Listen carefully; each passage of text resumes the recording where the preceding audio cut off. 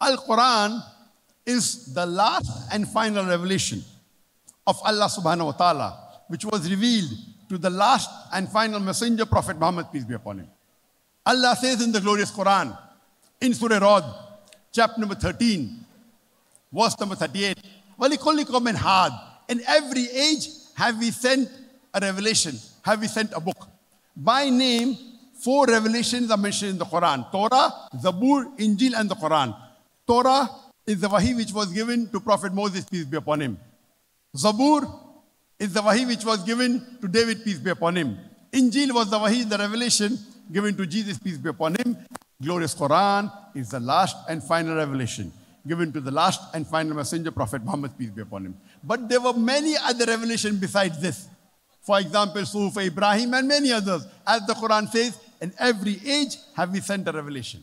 But all the revelations that came before the Quran, they were meant only for a particular time period and was meant only for a particular group of people. But since the glorious Quran is the last and final revelation, it was not meant only for the Muslims or the Arabs, it was meant for the whole humanity. And it is meant till the last day of judgment.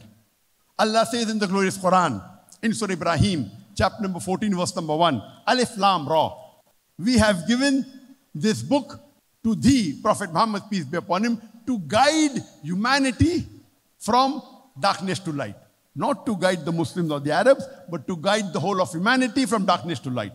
Allah says in Surah Ibrahim, chapter number 14, verse number 52, here is the message for mankind. Let them take warning therefrom. Let them know there is one God. Let the men of understanding take heed. Allah repeats the message in Surah Baqarah, chapter 2, verse number 185. Ramadan is the month in which the Quran was revealed as a guidance to humanity. Allah repeats the message in Surah Az-Zumur, chapter 39, verse 41, that this is a message given to thee to instruct humankind. Given to Prophet Muhammad sallallahu alaihi wasallam, not to instruct only the Muslims or the Arabs, but to instruct the whole of humanity. This glorious Quran was revealed for the whole of humanity. The glorious Quran, it is the future world constitution. It is the most positive book in the world. It is a proclamation to humanity. It is a fountain of mercy and wisdom. It's a warning to the heedless. It's a guide to the erring. It's an assurance to those in doubt. It's a solace to the suffering. It's a hope to those in despair. Because the Quran is the future world constitution, it is a global necessity. Because the Quran is the most positive book in the world, the Quran is a global necessity. Because the Quran is a proclamation to humanity, the glorious Quran is a global necessity. Because the Quran is the fountain of mercy and wisdom, Al-Quran is a global necessity.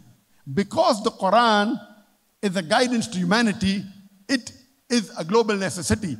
Because the Quran is a warning to the heedless, the glorious Quran is a global necessity.